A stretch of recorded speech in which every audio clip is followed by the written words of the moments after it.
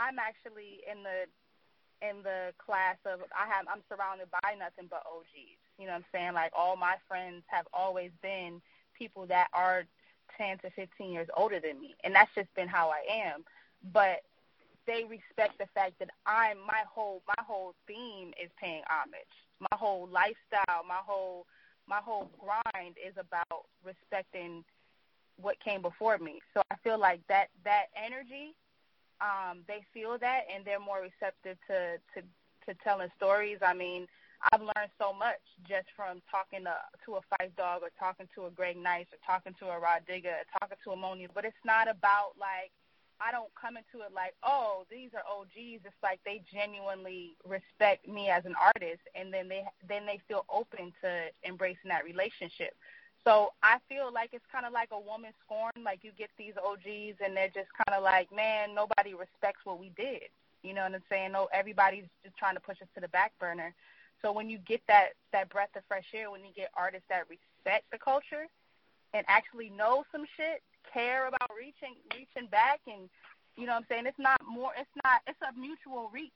It can't just be, oh, we got the OGs got to reach back. It's like we got to reach towards them also. You know, that's why I did a tour with Rod Digger.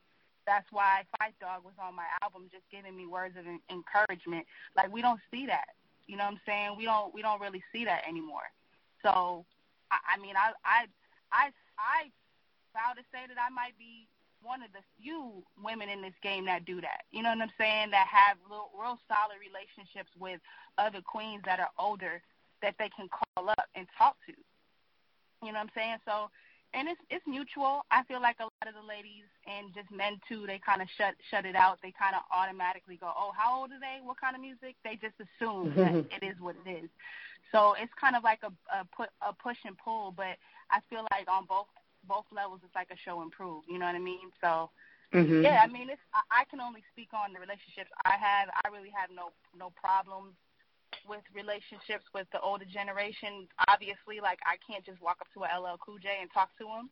Like, people got to, you know what I'm saying? People got to get to know you or meet you and hear about you. But the relationships that I do have, like, they're solid and I can be vouched for. You know what I'm saying? From my hip-hop knowledge to my accolades to the grind for the past 10 years and more. So, yeah, I agree. It definitely needs to be relationships on both ends, just kind of more respect, I think, and when the older generation kind of see, like, oh, you know about this, or oh, you care, I feel like that kind of opens up the door